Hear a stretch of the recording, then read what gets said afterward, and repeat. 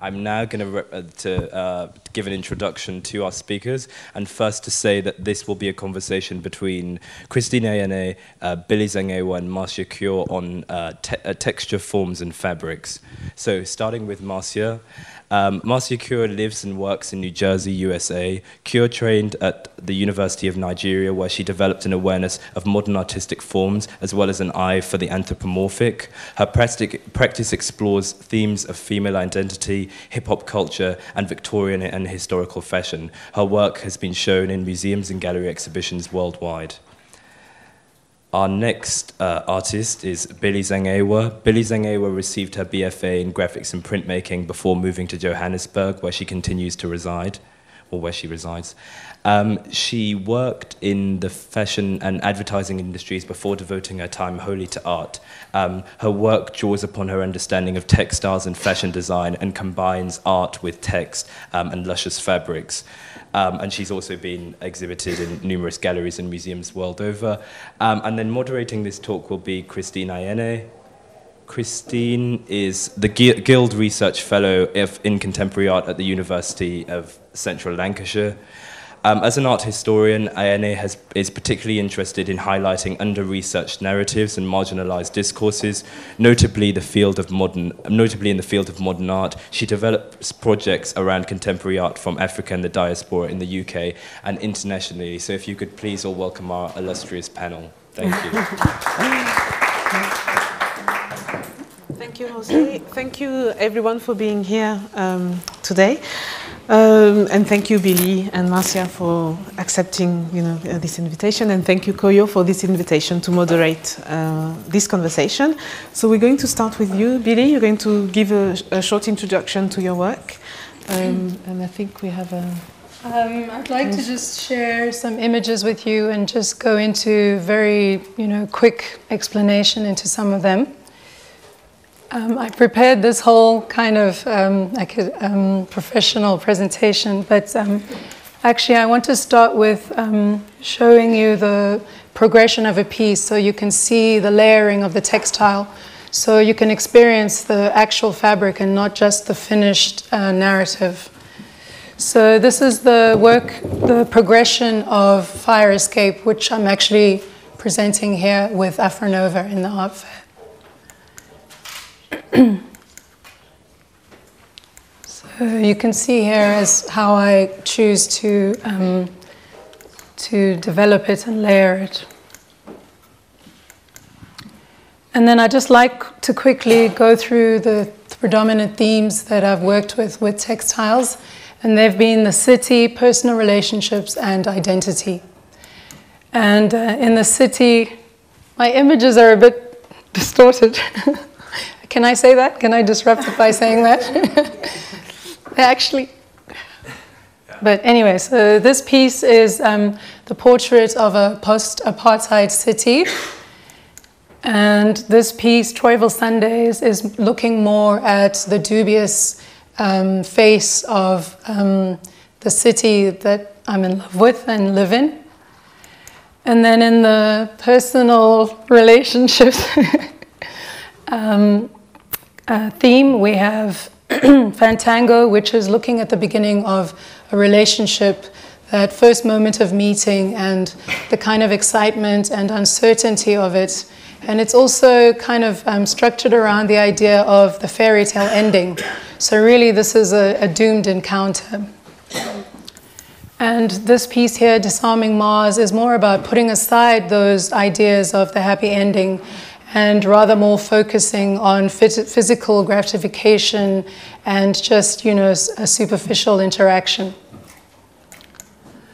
And then here, they look really bad. Is it possible to adjust just to, or is it the well, anyway, so, by the way, they don't look really bad. Oh, they don't? Well, let's carry on then.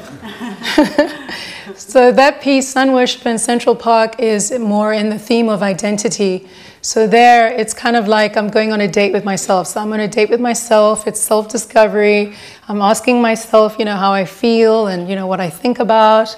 and it's a beautiful experience. So I'll just, oh, he's still adjusting.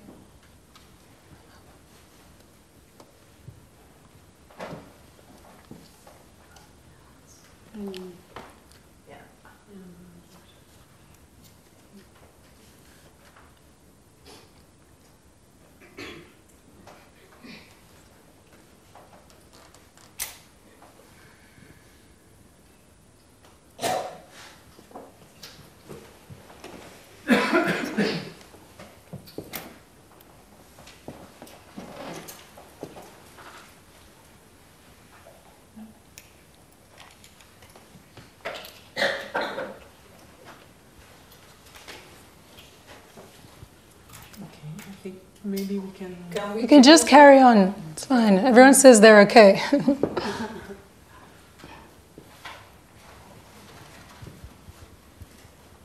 I think maybe we can... Yes, so... Okay, shall we try? Technology, sorry.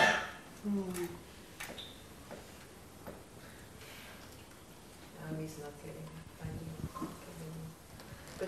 I think we... Yes. Yeah, go on. And so actually the way that I came to those themes of personal encounters and the kind of exploration of self and identity is that I had a traumatic event and I didn't really know how to deal with it, and I was very confused and a little bit frustrated, and I just felt like, I should get over it. And I just couldn't find a way to move past it. But then, instinctively one day I picked up a piece of textile and I actually transferred that story in text and images onto this piece of fabric. And although as I was doing it, I felt the negative emotions again, when I finished, I actually felt quite lighthearted and happy. So, I found a way to deal with my issues in a way. And so I guess I've been using fabric to ask personal questions about identity, about emotions, about difficult encounters, and also traumas. But not only that, I've also used it to express beautiful abstract emotions and positive things as well. But it really has been, it's been part of my growth as a person. So the silk has been like my companion. So I'll just leave it at that. Okay. I'm not sure. Do you want to do your small presentation and then we do the conversation if the images work? Could we have Marcia's slide?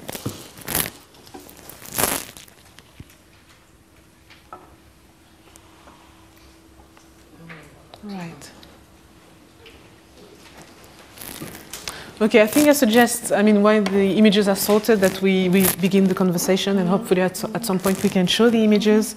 The first thing I wanted to say is that, first of all, when I received the email from Koyo to moderate this conversation, I said yes, it's Billy, it's yes, because we actually met in 1997. I was still a student. I went to Johannesburg for the Johannesburg Biennial, and I understand that it's the year you moved to Johannesburg. So we met before, we were really, active on the international art scene.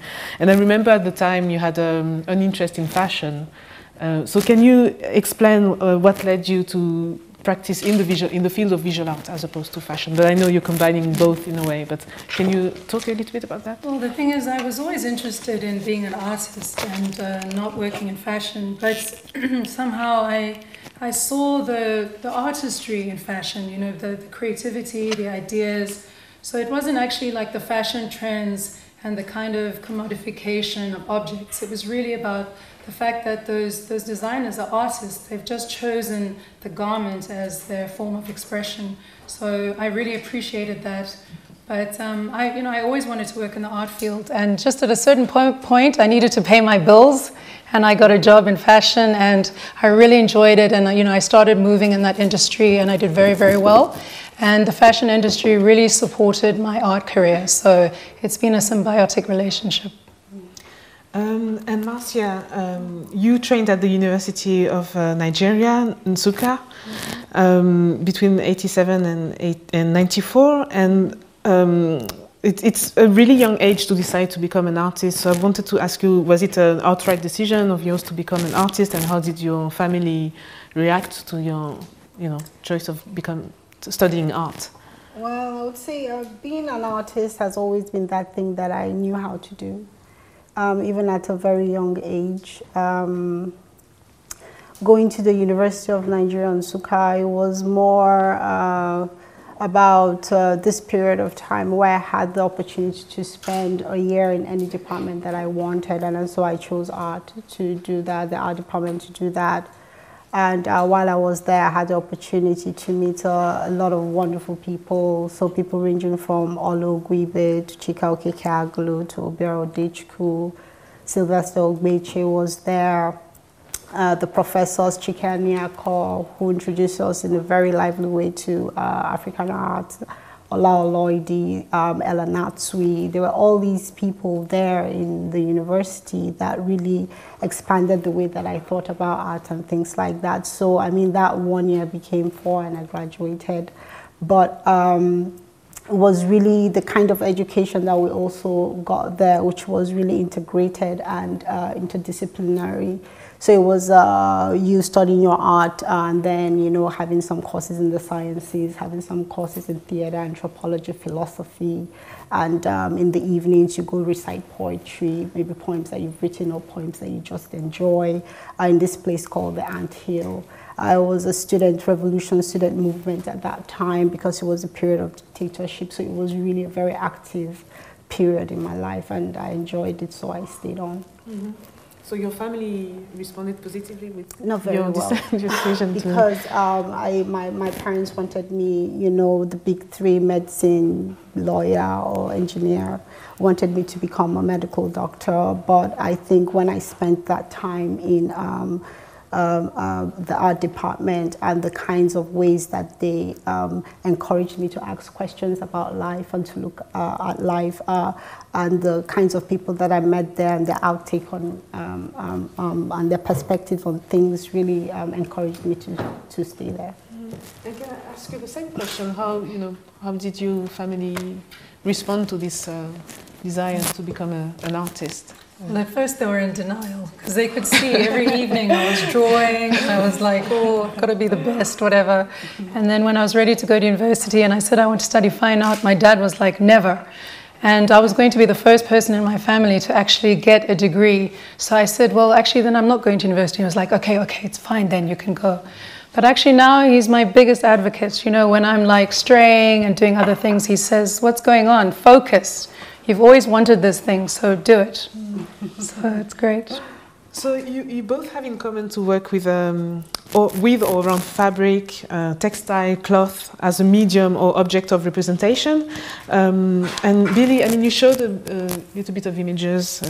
I hope we can have some more images. But can you talk a little bit about your technique and how you source your material? Because we showed, layers, the progression of an artwork. But how do you, what's the process, basically? Well, I start off really with an idea or an emotion, as I was beginning to say earlier.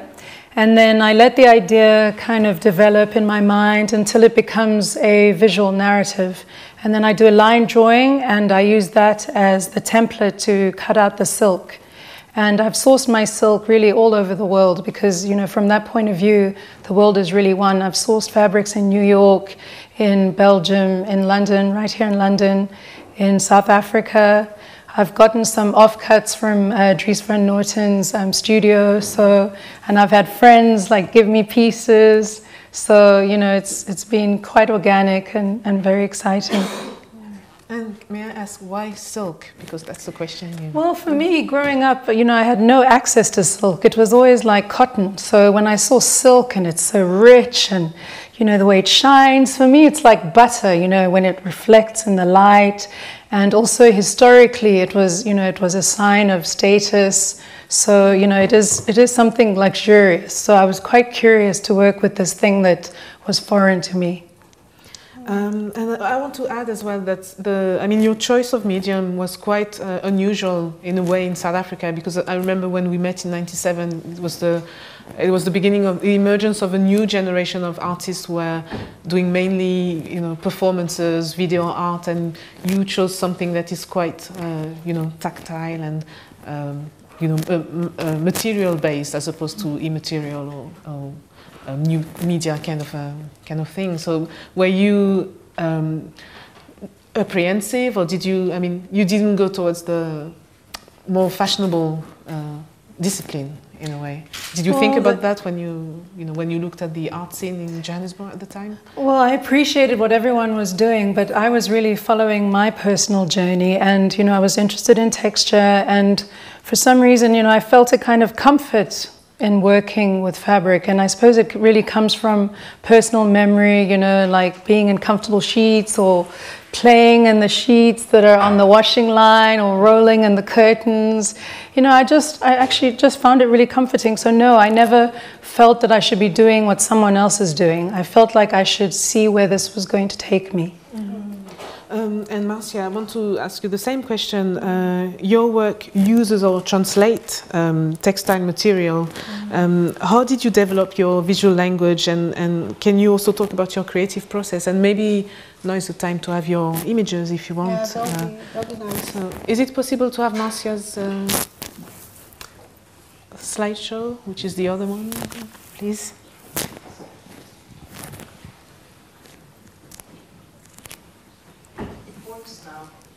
Yes, and it looks great.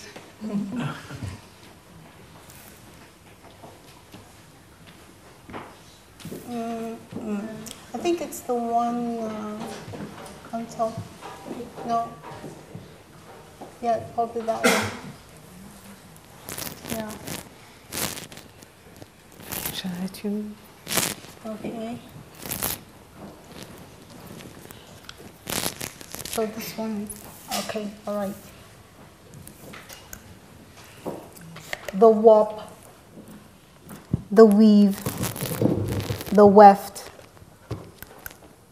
Yohji Yamamoto, Issey Miyake, Rei Kawakubo, cloth, Igbo, knock, and uli.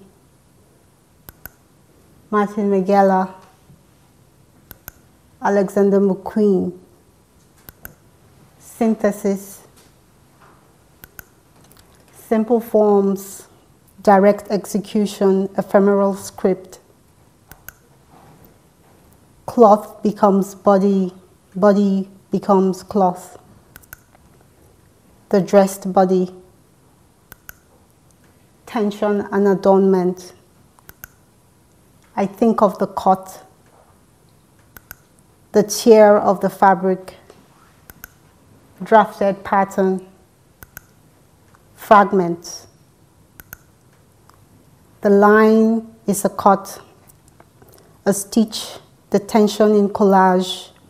Form is the three-dimensional rug. The rug covers shame, blemishes and sores. It's a keeper of secrets. The body is the rug. Thank you. Thank you.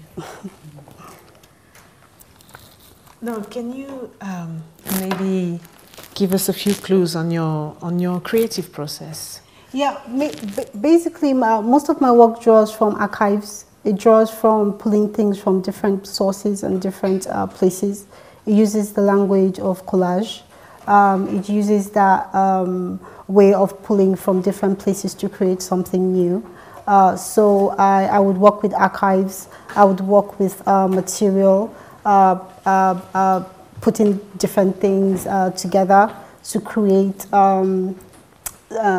drawings, to create collages. But really thinking about the language of cloth, both in a two-dimensional and three-dimensional form, and also conceptually. So the idea of cloth as the body and the body as cloth always plays that role. The layering of the collage, the layering of cloth, the covering of the rug on the floor, and the relationship between the body and cloth. It's almost always interchangeable. So in terms of pulling materials from my work, I perform, like I said, different sources and use a lot of different kinds of materials or medium. So I move from collage to drawing to sculpture. For me, it's almost as if it's one language that I'm speaking, even if it's in different forms that it comes out. But sometimes I need to see my form in three-dimensional. I need to see my drawn body in 3 dimensions. I need to see it pulling out from the surface. So in terms of material and where I draw things from and how it affects my work from that stage onto the realization of the piece, all of them constantly are in dialogue. Thank you. In terms of aesthetics and narrative, Billy, your work is very much naturalistic, and in many ways, and you've explained it a little bit autobiographical. Can you tell us a little bit more about it, and what moments of your life do you choose to put in your work? You know, what guides this? You know, what do you choose to represent? You know, what seminal moments? Well, basically, I mean, I choose to represent the moments that, for me, feel significant and somehow translate to, you know, they compel me to share them. So the first one obviously was that initial traumatic event. That was really what shifted everything for me. But then also, you know, when I was asking questions about who I am and what I want and whether I'm on the right track, I felt I needed to share that because I felt that it, you know, it's a global experience, that I'm not alone in that. But also when I looked inside of myself and I started to accept myself for who I am, not saying, you know, I shouldn't be like that, I should be like that, but saying, hey, this is who I am and I love myself, and you know, I wanted to share that moment as well. So, and then there's a moment when I said, you know, I feel actually quite at peace, and I wanted to share that moment. So the moments actually really just reveal themselves. And Marcia, when we look at your work, and I particularly look at the Vogue series, Dressed Up, I think we've got images of Dressed Up here, and fashionable hybrids, we see a number of things, and you've mentioned it in your spoken word presentation, drawing, sculpture, painting, collage, but there's also a multiple hybridity. We've seen, I mean, in your work there are figures that are both anthropomorphic, animal-like, and organic. But there's also a mix. There were some images where there's a mix between figures dressed up, you know, in classical outfit or Victorian outfit. Dressed Up series, yeah. I'm sure. And there's a mix between that and elements of urban or popular culture, you know, with the sneakers and images where there are accessories like the you know, there's a work where there's a pit bull and there's sneakers. And there's also a sort of gender blurring because you have black male figures with, you know, drapes or dresses that are more identified to Victorian or, let's say, aristocratic white female characters. So can you talk a little bit about that? How do you? Yeah, I guess it's I think what. It's really from my transition from the Vogue series to the Dress Up series, that transition and how it took place. For the Vogue series, what I was really looking at was when Uli script that this form of painting and drawing on the female body became transferred onto cloth because they shared certain kinds of similarities, they shared certain kinds of almost like the same language. Just like Uli is a covering on the skin, dress is a covering on the body, things like that. So pulling from that, drawing from the concept of Uli, it was easy for me to transfer that idea onto clothing. And then I had a good opportunity to work with a Japanese fiber and conceptual artist, Yoshiko Owada, who introduced me to a lot of Japanese designers, but from a conceptual point of view. So people who actually addressed issues of the body, but addressed it from a broader perspective, not just from that commercial place where we all know fashion is known to be, but really looking at it critically and asking questions deeply. So it was easy for me to pull from that idea or that kind of way of thinking and transfer that into my work. In the Vogue series, I was really talking about the duality or the multiplicity of the human being. I have come to a place where I believe that a person is just not one person, but several people in one person. We're like a multitude in a body, and we present ourselves in different ways and in different formats, you know, at different points in time. I am not the same way I am with one friend like I am with the other. So it was just a way of touching upon that, but doing it through the idea of dress. At the time I finished the Vogue series, I was really in a quandary because I had just moved to the United States, and it was a question of really questioning where it was that I wanted to take my work to. At that point, you know, I really felt lonely.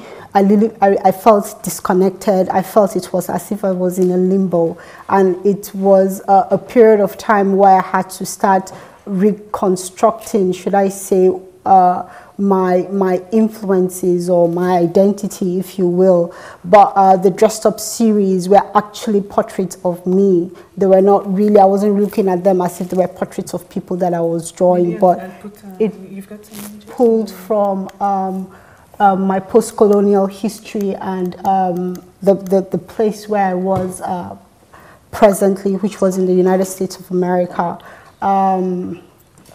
The influence of hip-hop came when I got lost during research at the Cooper Hewitt Museum in New York. I was going back home and got lost on the subway, and I decided to just hang in there, to just see where the train was going to stop and find my way back home, you know, just retrace my steps, since I wasn't in any rush to get home that evening. And what happened was that I got lost in the Bronx. I found myself in the Bronx in New York. And then when I looked, I mean, the encounter was just so visceral and so profound. It was as if this body had been transferred, you know, from the continent, and it was just right there. I was looking at people who were moving and talking and communicating in a way that I could understand and in a way that I knew. I recognized the bounce and the swagger from high school. I recognized the colors and the slaps on the body, you know, in forms of greetings and, you know, joy. And there was music. It was so profound that at that particular point in time, I was transported back to my parents', you know, sitting room at home, where there were boxes of, you know, influences of rap, of Salt and Pepper, LL Cool J, Womack and Womack, My Fair Lady, all those kinds of influences, James Bond. I mean, there were things that all of a sudden I could make that connection. All of a sudden it all made sense to me. So the other missing part of my collage became the appropriation of hip-hop couture or hip-hop imagery in my in my collage. The Victorian haute couture that I had been studying at the Cooper Hewitt became the second part of these portraits that I pieced together of myself. Okay. Billy, there's one clearly identified narrative in your work that is self-portrait, and we've seen images. But can you also talk about the representations of social space and metaphor, notably in terms of female narrative, gender relations, and, you know, and love relationships, race, and also architecture? Wow, that's a lot. That's a lot, yeah. So maybe we can we skip again to Billy's slideshow?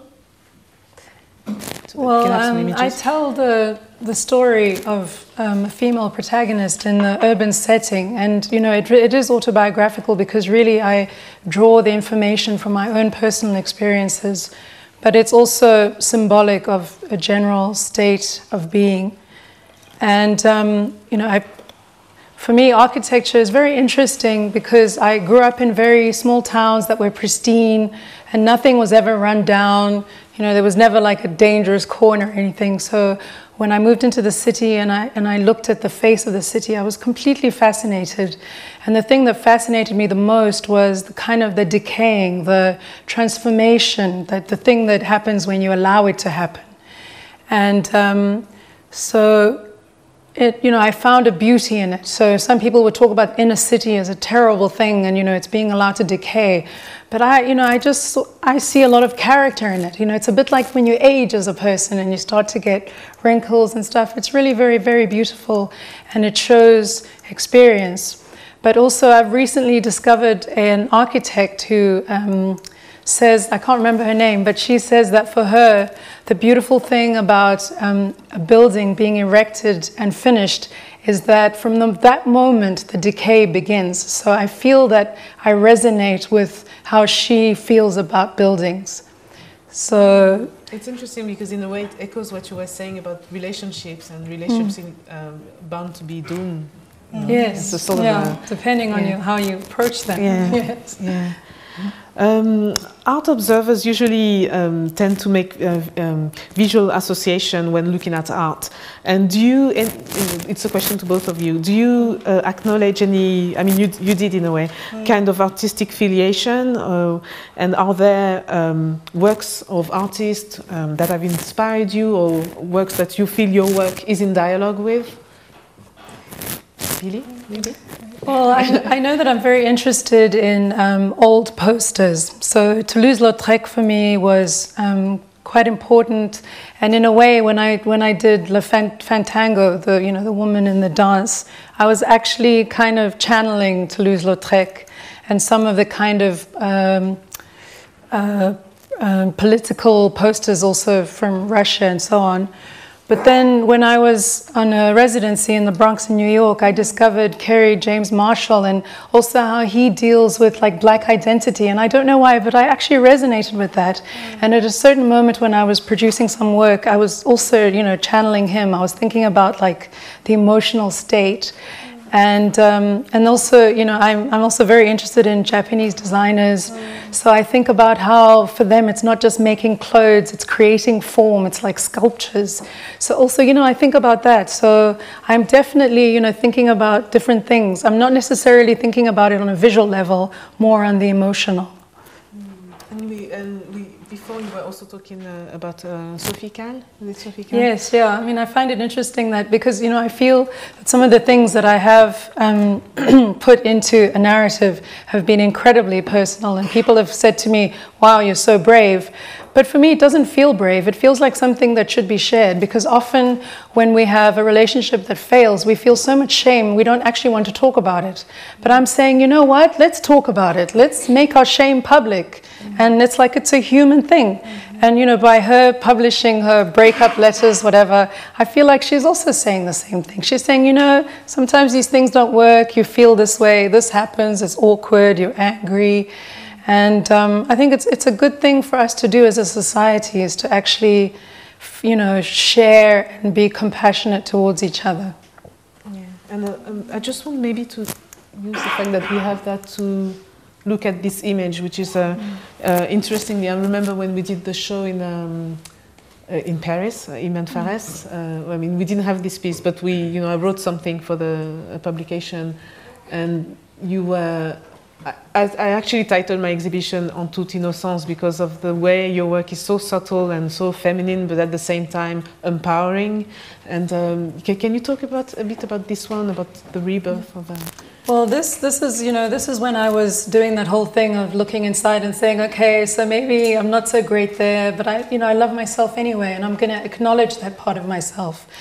And so that sash says, surrender wholeheartedly to your complexity. So really, it's like embrace yourself, love yourself. I mean, some people might say, hey, like, I'm not digging that part of you. And, I want to say, well, that's too bad, because, that part of me is who I am. And, I think I'm pretty cool. So, and, we should, like I was saying about compassion, a person cannot be perfect. No one is perfect. And that's the problem with fairy tale ending in relationships is that we're expecting perfection, and it doesn't exist. We are flawed and we're perfect at the same time. So, and you know, for me it's also a state of self-empowerment, because by acknowledging who I am and embracing it completely, I am a more powerful person. I can go through the world with more self-assurance. So that's why I titled it The Rebirth, and making reference to Venus, a goddess.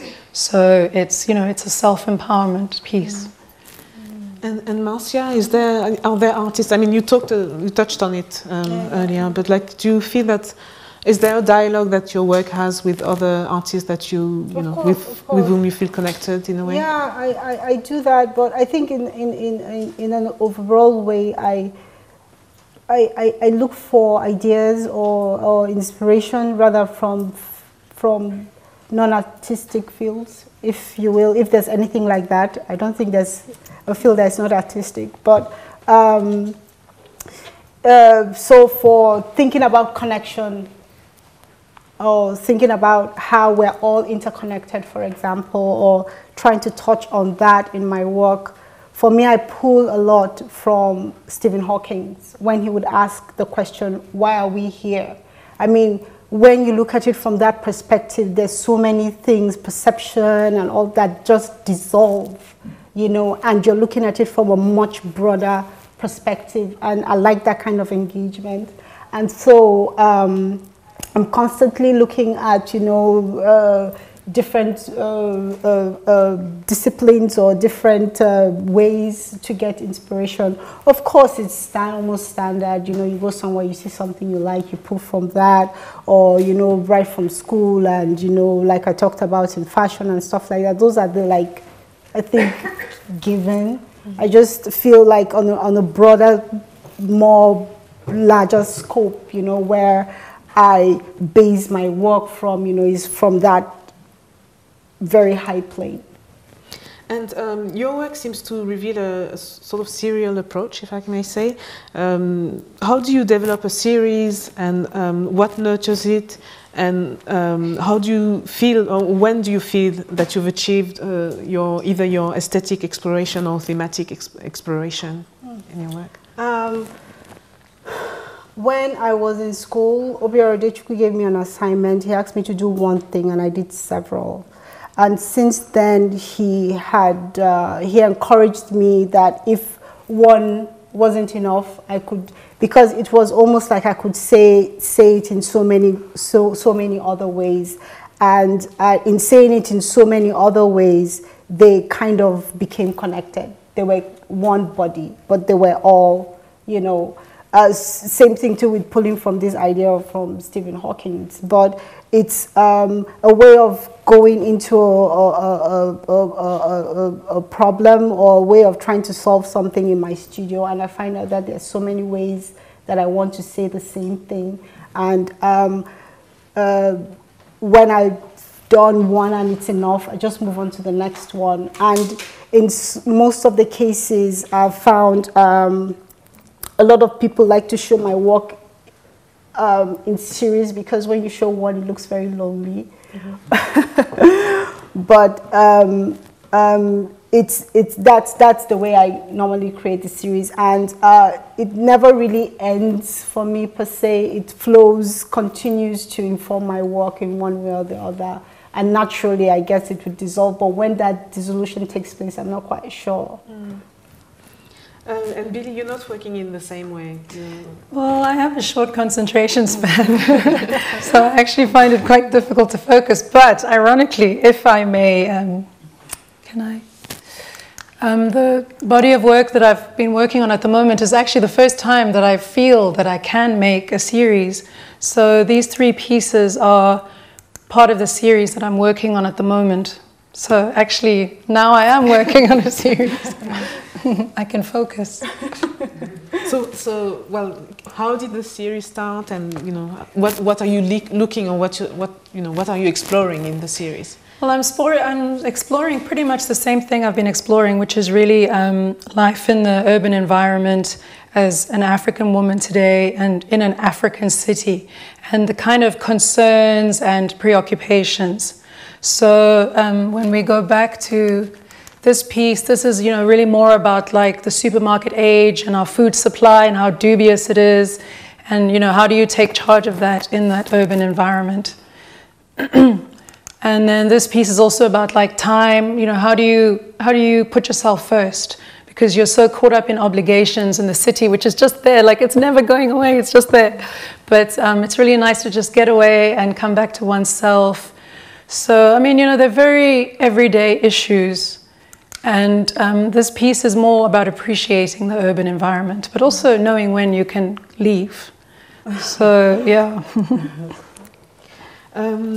That's a question to both of you. What are the impulses in your practice? Is there, I mean, do you work when there's a creative, well, not do you work, but like, is there a creative urge that's sort of driving the way, you know, you create? Or do you work on commissions or for exhibition, you know, for projects? How do you go about that? And I'm asking that also because I know that your work is very intricate and it takes a long time, you know, to create. So how do you go about that? Well, I find that having a goal helps me to focus, but I start by tidying up, really. I tidy up the whole house, fold things, and then, you know, when everything else is clear, then I can sit down and do it. But I don't really work on commissions in that I'm going to give you Billy. I'm not going to give you. It's like you do it, you know. So that's not really something that drives me. It's more what do I want to do? What do I want to say? And, you know, that's what I do. Mm-hmm. Yeah. Working on commissions, I like working on commissions because it gives me a challenge, which is it gives me like a set of rules and some set of limitations, which I like to work with.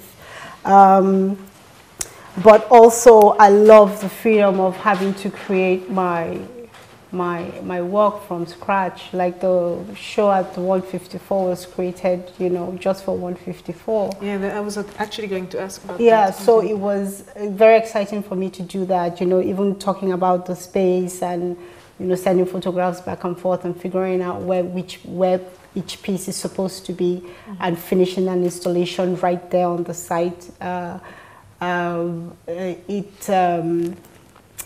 It's enjoyable on both platforms, I would say. Each one has its own ways of engaging with it, and each one presents with it its own challenges, I guess. But I've worked with, most of the time, I had a problem with one of my galleries in New York who tried to, you know, but I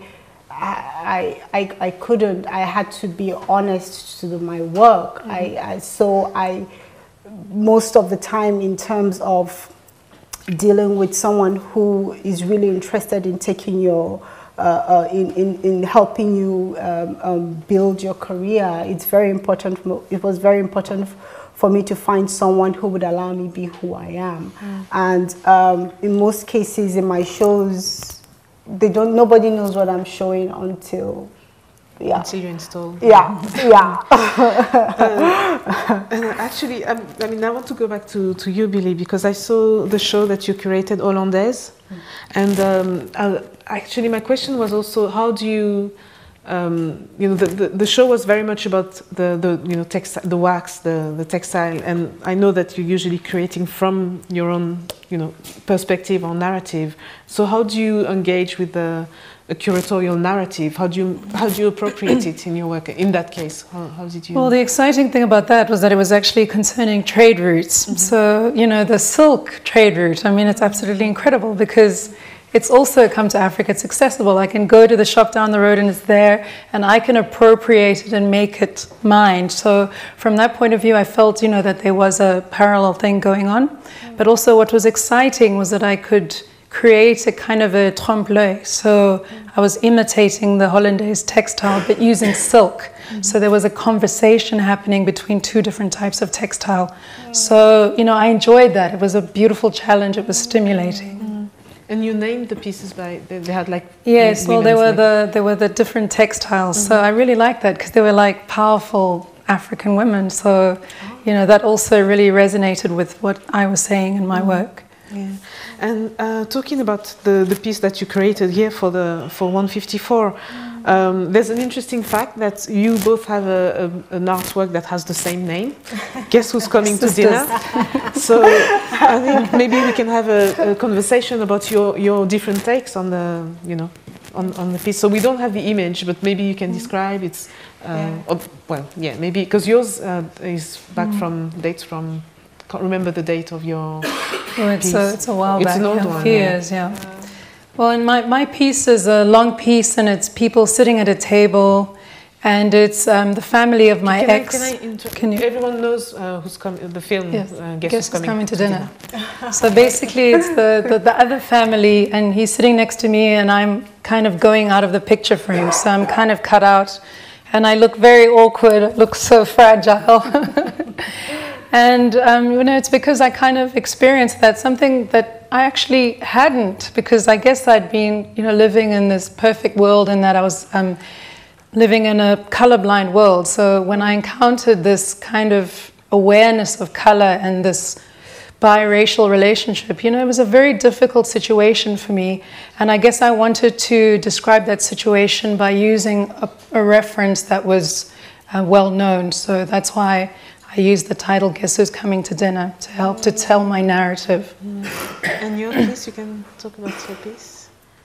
Well, for this show, for Guess Who Is Coming to Dinner, I think I really wanted to get to the mind or to the crux of something. And normally what I do is I create narratives, because then it makes them very personal, and then I can ask very hard questions and take time to figure out what it is, or what I imagine these kinds of encounters, what kind of discussions or conversations will you know, emerge from these encounters. So for Guess Who Is Coming to Dinner for 154, what I did was take on the film, but then continue the narrative from that space. So it continues that John Prentice marries Joey, and they move to the Democratic Republic of Congo. His mother moves to London, where she opens a gallery and is introducing American artists to the audience. And the guest who she is inviting to dinner is Sam Wagstaff, who is was a well-known American curator who kind of like brought this whole new way of looking at photography, and created, you know, photography as helped create the place where photography occupies today as a work of art in its own right. So it was really looking at Sam Wagstaff, his life, and looking at that collection, and thinking about his own personal struggles, because he was gay, and it was a very difficult time to talk about this in New York in the 80s. But he had this dual personality where he would go to all these very dark, shady clubs in the night, and then in the morning, of course, he's this big curator who is doing all this amazing work. But somehow I found that, you know, it was pulling from that dark place that informed his collection of photography, which I found very interesting. And of interest to me was the fact that he collected a lot of ethnographic material, he collected a lot of medical material. It was a way of looking at photography in a new way, you know, making the argument that it was both art and document. I had this dual, just like him, you know, it was just two things in one. So it was almost as if he was photography and photography was him. But in the terms of trying to escape into this space, he would look at like landscapes and, you know, be in a different place. So for him, photography was really therapeutic. And looking at his collection, you could see all the kinds of struggles that he went through in his life. So hence, there's a lot of photography elements in the show here at 154. Now, Joey's mother is struggling with the fact that her son-in-law and daughter have moved to the Democratic Republic of Congo, and they have a son, and where almost as if the perception of race now changes. It's shifted, and she's struggling with this, and they have these very difficult conversations that have to take place. The artworks themselves are supposed to be this kind of hard discussions that take place, but drawing from the archive, drawing from different sources, like I said, from material, and some of the imagery that I pulled from was from the Smithsonian Institution, from Sam Wagstaff's seminal collection, and reinterpreting them, or this narrative where you have that forced union of the collage and the tension that it creates, and trying to talk about that dual personality in him with the Androgynous series, but that the concept of one moves into a line in the other, and then it becomes three-dimensional form in the sculpture. So I'm really talking about the body in different ways. Yeah. And because we're in the context of an art fair, I want to ask to both of you, what is the nature, it's a bit of a tricky question, what's the nature of your dialogue with gallerists or collectors when you create new piece, whether you're commissioned or if you have existing pieces that you're creating? Do you feel pushed to remain within a, if I may say, sellable kind of aesthetic, or do you feel that, how do you negotiate the fact that obviously your work has to get to be collected, but also how do you negotiate that and your the room for experimenting? I know it can be a tricky question to answer. Go ahead. Well, for me personally, when I make a piece of a work, I have to forget about what's happening on the outside. So, I can't actually be thinking, is the gallery going to want this? Is the collector going to like it? Then, I might as well give up and go and sit in the garden and read a book and have a cocktail, because, it defeats the whole point of what I do. I do what I do because for me it's about freedom of expression. And right now I choose to do this, and that's why I do it. Yeah, I think I would just say that I've chosen to make art, and nobody's going to take that right away from me.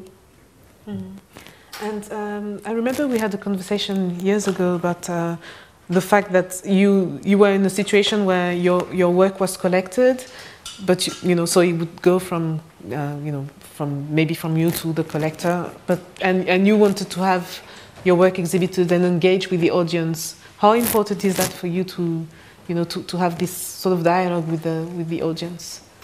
I think sharing is caring. So, it's nice to have the work out there for people to also appreciate. So, it would be nice if the collector wants to share.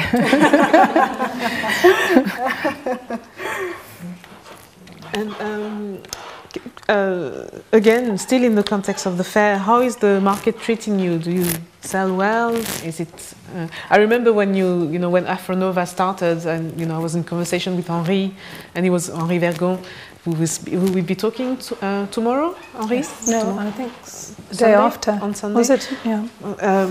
He was saying that he opened the exhibition. It was a sellout.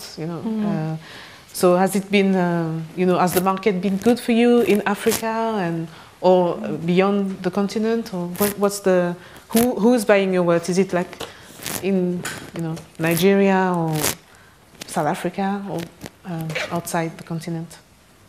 I'm sure it is outside the continent. Yeah, for me it's both. So I'm very lucky to have support in South Africa. But actually that moment that Henri speaks about was actually very strange for me, because I was completely disconnected from it. Because when I was doing what I was doing, it wasn't really about that.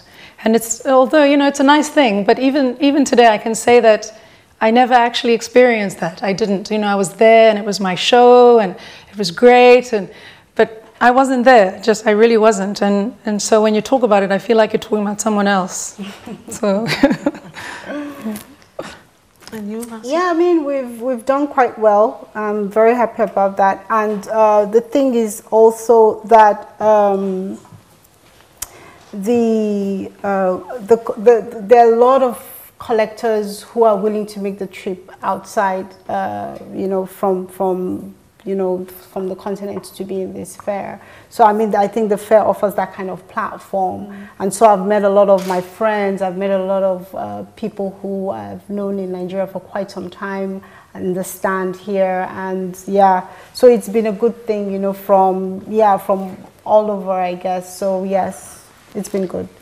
So before we open to the floor, I want to ask you, what are your next projects? projects coming up? I've still got a lot to say in this series. I'm not done yet. It's only 3. Projects. I'll be working with Kuyo Kuyo with Body Talk in Brussels. I'm very excited about. This will be in February. And then I have a solo show in New York, which will be like a new body of work in February as well. And then I come back to London for a show, hopefully, in conjunction with Alexander McQueen at the V&A. Wow, Yes. okay.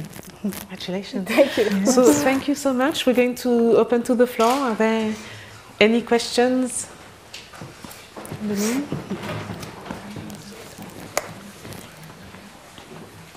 If you can wait for the mic to come to you and just say your name.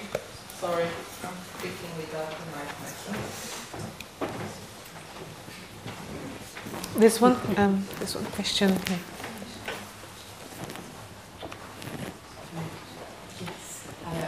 My name is Lisa Vanderwatt. Billy, I just have a question for you. I'm interested in your use of language and titles, and you said a lot of them seems to be quite autobiographical. But I was just wondering about the overlay of language, French and English, as in the tango work, and why French? Which languages are you using? I mean, what is the role of script generally in your Well, that's kind of making reference to Last Tango in Paris. It was set in Paris, and it's kind of like a broken French, because in French fantango doesn't really exist, but it's also like the dance, like the so there's just a little play with words. But the titles for me at that stage, I did go through a stage where I used images and text, so it just helps me to carry my narrative forward. And as I said, the old poster also is something that I find very interesting, the aesthetic of it. Oh, there's a question here. It's coming. Oh, thanks. I'm Chris Spring. Billy, I'm very interested in what's missing from your works as well as what's there. And I noticed that fire escape never reaches the ground.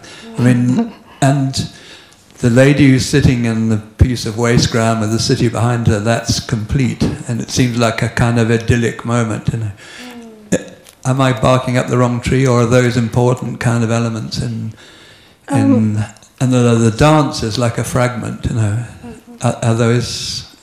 Well, actually, the process is actually quite organic and instinctive. So I remember when I did the one piece, Exquisite Fantasy, I really wanted to have a little piece cut off, but I just forgot. And then some pieces just feel like they don't need it, but it's not really about whether it's complete or not. Yeah. It's maybe that you've got a piece in your pocket, and I'm hoping that you'll just put it there and finish it. And I love the idea of the silk, just the material. Mm-hmm. And you talk about it being luxurious. It's a very powerful fabric, but very fragile at the same time, I think, and that comes across pretty strongly in your work. And also where it's coming from, It has a kind of evocation of the Indian Ocean and that very, very ancient kind of trade. Yeah, but actually a very interesting thing that's come to light for me is that I started out doing portraits of the city, and then I found a way to work through my issues and find a catharsis. And then, I was transforming something into something else. I was like, transformation. I'm actually dealing with transformation. And of course, silk is a byproduct of transformation. So, and I'm thinking maybe that's actually the subconscious reason why I was using it, to deal with the idea of converting something negative into something positive, something abstract into something tangible. So in a way, there's a kind of a circle that's happened. Thanks, lovely work. Thank you.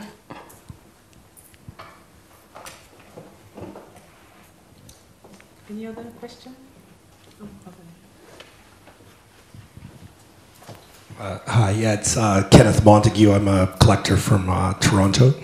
And Marcia, I'm just wondering a little bit about just in terms of your educational background, this experience in Nsukka, and thinking about that in Nsukka school. I was in Nigeria last year, and just I'm kind of putting the threads together and figuring out in what way maybe that particular experience influenced you, and do you see or do we feel it still in your work, or is that something that was sort of along the way and now is something that in some way you don't reference, or has that school experience been paramount for your practice? It's been quite parallel to my practice. I think when I came to the United States, what happened was I had the chance to look at Uli very, very closely and intensely because it was my connection. And I really wanted to find out the essence of what Uli really was. I wanted to break it down to its separate components and then pull out from it at any point in time what was useful to me. Uli is a script, it's a language, it's, when you think about it that way, you think about the body in motion, or you think about gestures, there are just ways in which language can transfer to that. Uli is a script that deals with positive and negative space. Uli is a script that deals with the curvilineal structure of things or the organic structure of things. It's very lyrical. If you look at my drawings very closely, Uli is always present. I like the way that it dissolves and becomes into something else. I like the way that it has expanded and become something else, because Uli has that power to speak to. It doesn't really have to constantly be that thing that you recognize in my work. So I was encouraged in school to think about Uli as in terms of expressing a movement, or with a gesture, with a hand, or with a drawing, and thinking about that in terms of Chinese calligraphy, where you use the breath, direct execution. There is no erasure. Watercolor does that. It's there and it's done. Whatever mistakes you make, you accept it. So probably that's why I'm drawn to watercolor. Probably that's why I'm drawn to creating my own pigments myself, just like the women in southeastern Nigeria would make their pigments. So I still make my pigments in my kitchen today and take to the studio and use to create that. So that is like a link that I would never let go of. But in terms of pushing it from where Uche Okeke took it to, pushing it beyond that has been like a quest in my work. And now the question is really that, okay, so if Uli is on the skin, how else can I make reference to Uli in terms of transferring that same idea of Uli onto clothing? So clothing, in a way, is Uli. Thank you. You're welcome.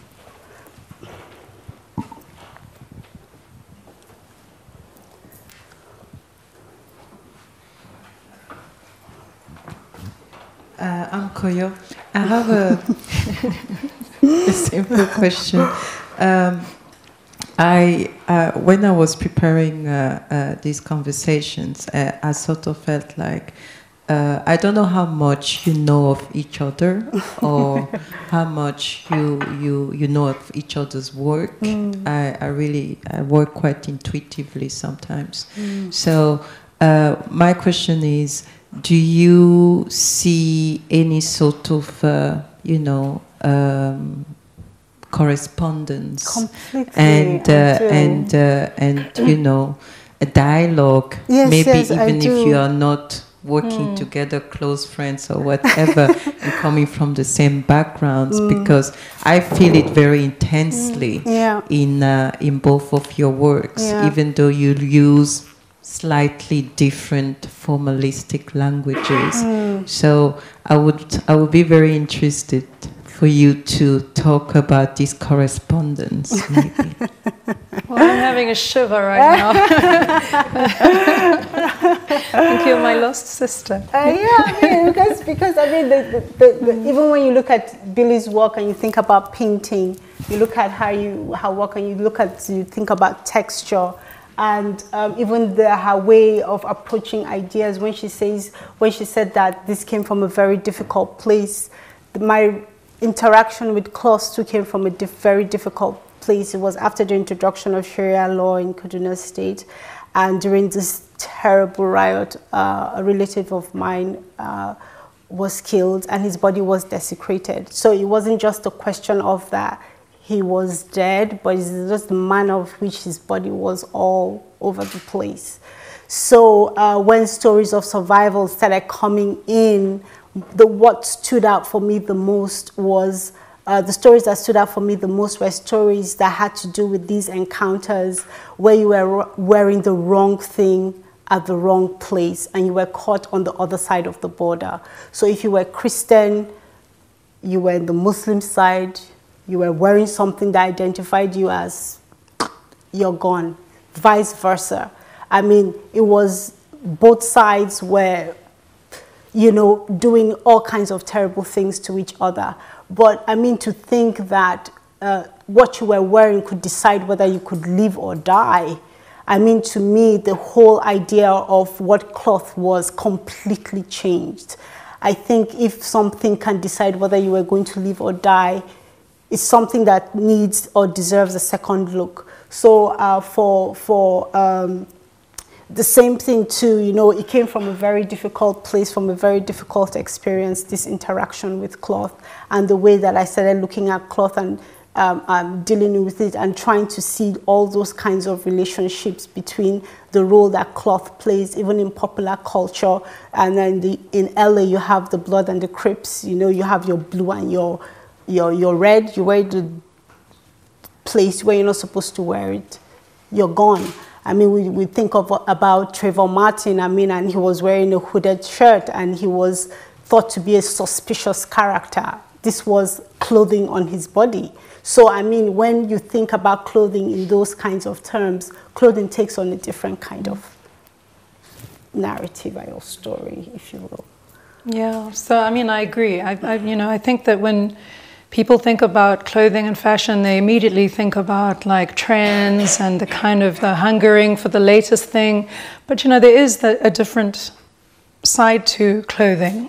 And it's something that's quite global. It's something that we all have in common, that we can't escape as people, is that it's part of our identity and we are communicating with it on so many different levels all the time.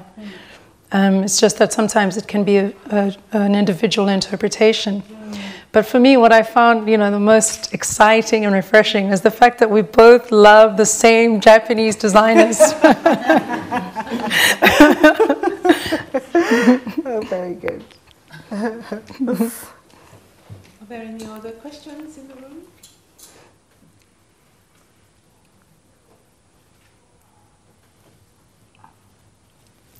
No? I think we can do any other final words that you want to... Thank you so much for coming. Yes, thank you very much. Thank you.